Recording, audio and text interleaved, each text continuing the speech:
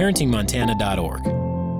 What do I do when important people in my life have different ideas about parenting my child? Introduction. Different ideas about parenting can occur between you and your spouse or partner, your child's grandparents and other relatives, a step-parent, your child's teacher, or any other important person in your child's life. In creating a supportive network for your child, it is likely that at some point you will encounter important people who have different ideas about parenting your child. This is normal and expected. How you work through these differences can build your skills and your child's skills in communication, empathy, and problem solving. This document provides guidelines on what to do when important people have different ideas about parenting your child than you do, how to have a conversation about those differences in a way that maintains a positive relationship, tips for what to do when you find yourself in a high conflict situation, while remembering the underlying goal is to do what is in the best interest of your child. As you build a network of important people in your child's life, you will quickly find that people have different ideas when it comes to parenting. Some of those differences about parenting your child will be small, such as whether your child needs to pick up their toys before bed, whether your child can have snacks before dinner or close to another meal, or whether and how much screen time to allow your child to have. Other differences will be greater, such as what religious beliefs to practice, whether to breast or bottle feed, whether to allow your child to have a pacifier when falling asleep, or what holidays to celebrate. Encountering differences about how to parent your child can be positive. As a parent or one in a parenting role, encountering different ideas about parenting your child can help you learn and grow, see an issue from a new perspective, and deepen trust that you and important people in your child's life are providing your child with a positive and nurturing experience.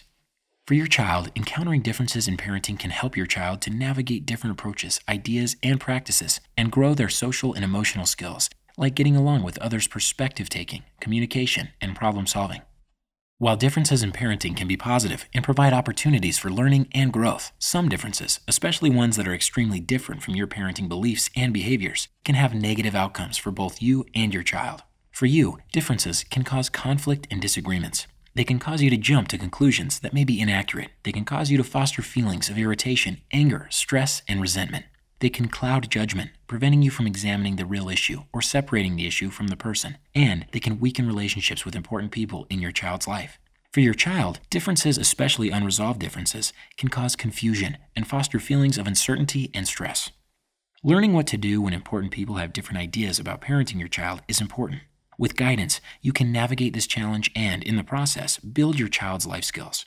Choosing your response. When faced with situations where important people have different ideas about parenting your child than you do, you have choices about how to respond. Choices include, choice number 1, say nothing, accept the other person's ideas and actions and let it go. Choice number 2, engage in a conversation.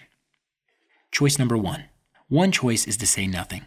You can decide that, while you might not agree, you can accept the other person's ideas and actions. In making this choice, you reach the conclusion that there are many ways to approach a situation or issue, that different perspectives can create meaningful dialogue, that these differences are not harmful to your child, and that this may be an opportunity for you and your child to learn and grow. Choice number 2. Another choice is to decide that the parenting differences is an important and big difference, and one that requires a conversation with the important person. In making this choice, you reach the conclusion that without a conversation, this parenting difference may adversely impact your child or another child if they are involved, that it may foster feelings or resentment and anger, and or negatively impact your relationship with this important other. Making the decision to have a conversation with an important person about parenting ideas that are different from yours requires intentional communication.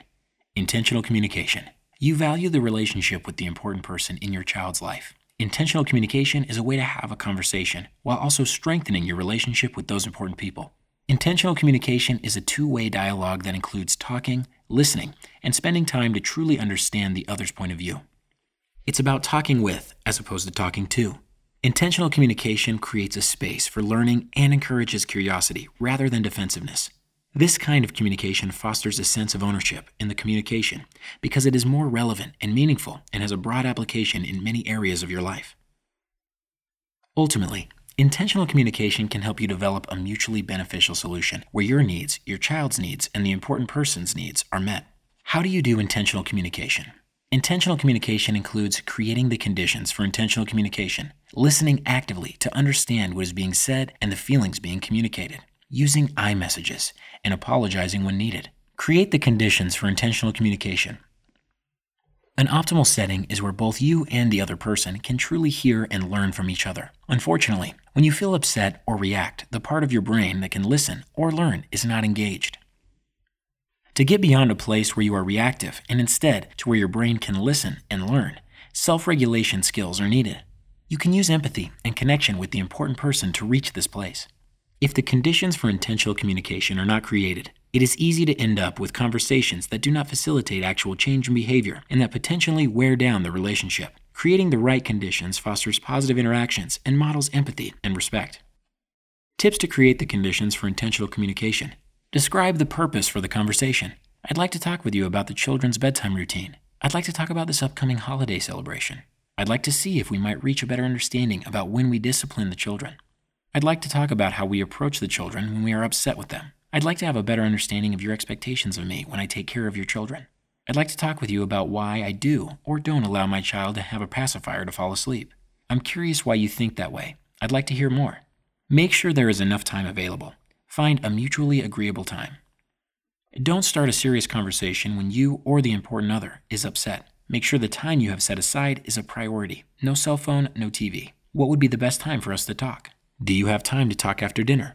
Find a time, if possible, when children are not present. Children have many needs and may unintentionally disrupt an important adult-to-adult conversation. Be mindful of your state of mind and the important other's state of mind. Your own emotions and current state will influence the way you listen and talk. The other person's frame of mind. The other person's frame of mind also matters. You might need to say, let's take a break from this topic and talk more later tonight. Start by connecting. Focus on the relationship before the content. You could use an empathic statement like, you seem really passionate about the way we should handle this situation. Or you could say, I appreciate you looking out for the well-being of my child. Or ask an open question like, tell me how you are feeling about this. You could also say, thank you so much for offering your ideas. I appreciate you, and I'm glad you've given me that suggestion. Let's talk more about it. Listen actively. Active listening is seeking to truly understand someone. It is a two-part style of listening. First, convey you are listening through your body language, nodding and eye contact. Second, convey understanding by stating back what you have heard or feelings that have been communicated. If you do not quite understand or need more information, ask open-ended questions.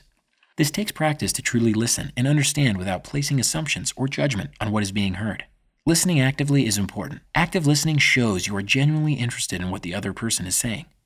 It creates a respectful interaction that honors the important other's thoughts and feelings. It allows you to slow down and suspend assumptions while truly listening to what the important other is saying, feeling, and thinking. How to engage in active listening. Pay attention without distraction. You might say, let me turn off the TV and silence my phone. Be aware of your body language and notice the important other's body language. Use open-ended questions to invite the important other to tell their story in their own words without leading them in a specific direction. How does this make you feel? Can you describe what happened when you were yelling at the children? How can we work together to solve the struggle we seem to be having about when to discipline the children? Convey understanding by reflecting and rephrasing what you have heard or feelings that have been communicated. So you feel angry. You're saying that, it's like, it feels like. Remain calm, even when you hear something you don't like. Avoid interrupting, judging, that's a bad idea. And giving advice, I think you should, why don't you try? Using iMessages. The purpose of communication is to deliver a message in a way that it can be received. It is more important to deliver less information in a way that the other person can understand than to deliver all the information you wanted all at the same time. Using iMessages allows the other person to receive the information without raising defenses. iMessages are about conveying the impact of someone's actions without blame. Notice the difference between you are being so rude yelling like that and I feel upset when you yell at the children. Put simply, the I portion is the impact on you and the you portion is the behavior you noticed. iMessages leave out any interpretation of the behavior, like you did it because you don't care. iMessages avoid making any guesses about the intention behind the behavior, like you did it to get your way. iMessages allow you to express your opinions without eliciting negative reactions. iMessages work well during conflict and build the relationship by not assigning blame. iMessages also build social and emotional skills like communication, constructive conflict negotiation, respect for others, self-discipline, and emotion regulation. How to do an iMessage. iMessages usually contain 3 parts: my feeling, your behavior, the impact. For example, I feel terribly stressed, my feeling. When you yell at the children, your behavior. I keep thinking about how badly they must feel being yelled at, the impact. Including these 3 parts in the message is very different from a message like, "You are so disrespectful when you yell at the children like that." You can also add additional details about how you interpret the behavior, the story you tell about the behavior. For example, "I feel angry when you yell at the children. When I hear you yell at the children, the story in my head is that you don't respect them or me. Help me correct my story." This is very different from, "You are so inconsiderate," or "You are rude." Value yourself and your ideas. Be authentic. Respond calmly and consistently. Make sure the environment is conducive to conversation. Make sure your expectations are appropriate. Use language that is straightforward and simple. Avoid starting with "I" to couch a "you" statement. For example, "I feel that you are being rude." Instead say, "I feel hurt when you raise your voice." Talk often. Conversations about parenting are important and much can be learned from them.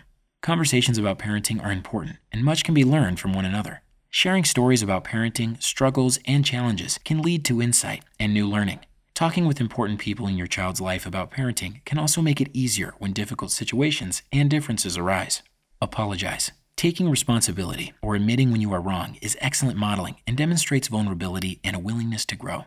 Being able to apologize sends the message that making mistakes is part of learning and getting better. It not only creates an environment where it is okay to fail, it establishes behavioral norms that we take responsibility for our actions. Apologizing strengthens the relationship you have with the important person and provides you with an opportunity for reflection. Tips on how to apologize. Be genuine. Apologize for what you truly mean. Start with "I'm sorry" or "I apologize" to be specific for what you are apologizing. Do not use "if," use "that" instead. For example, rather than "I'm sorry if I hurt your feelings," say "I'm sorry that I hurt your feelings."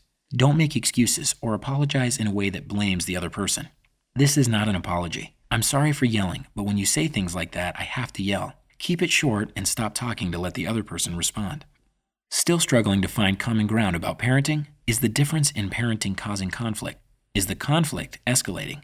Intentional communication is a style of communicating that increases the likelihood that your needs, your child's needs, and the important other person's needs are met. However, sometimes you might find that you and an important person can't seem to find common ground about parenting. The difference in parenting is causing conflict, and that conflict is escalating. Now what? In high conflict situations, your response needs to become one of managing the relationship by managing your own thoughts and behaviors with your child's best interests at the forefront of your decision-making and actions. While it isn't likely you will be able to change the other person, you can influence the situation by changing yourself. Here are a few actions to manage yourself in high conflict situations. Actions to manage yourself in high conflict situations. Keep the goal in mind. You want what is best for your child. This important goal can help you keep perspective when faced with challenging and conflictual situations. When faced with a conflictual situation, ask yourself, what is the desired outcome of this communication? In what ways can I communicate that will produce a positive outcome for my child? Notice, name, and accept your feelings. Notice what you are honestly feeling and name it. I am angry and frustrated about this situation. Accepting those feelings instead of fighting them can be a relief. And then, if you want to change what you are feeling, you can take action toward change. Be thoughtful about your response. It takes a lot of restraint to think through what you want to say before you say it. Consider what is helpful in this situation. If your conversation isn't getting anywhere, consider what is helpful in this situation. If your conversation isn't getting anywhere and you are feeling frustrated, stop the conversation. You could say, "We are both really passionate about this topic. Let's take a break and revisit the issue tomorrow when both of us have had some time to calm down and think about it." Or you could say, "I'm feeling really frustrated right now. I'm going to take a break from this conversation and go on a walk and calm myself down. And go on a walk to calm myself down. When I get back, we can decide how we want to move forward." If communication with the important person has the potential to escalate or become dangerous, establish safe barriers or communications such as through email, co-parenting software, meeting in a public place, or another means of communication that will ensure everyone's safety. Seek professional help if needed. Parenting is both rewarding and challenging. It is okay to ask for help. Looking for more tips and actions to navigate high conflict with important people in your child's life? Visit Navigating High Conflict with Important People in Your Child's Life. Differences about parenting can occur between you and any important person in your child's life. It is likely in creating a supportive network for your child that you will encounter important people who have different ideas about parenting your child than you do. Throughout this document, there are opportunities to build your skills to work through these differences, maintain a positive relationship with the important people in your child's life, and ultimately do what is in your child's best interest. This is brought to you by the Offices of Child Care, SAMHSA, and Montana Department of Public Health and Human Services.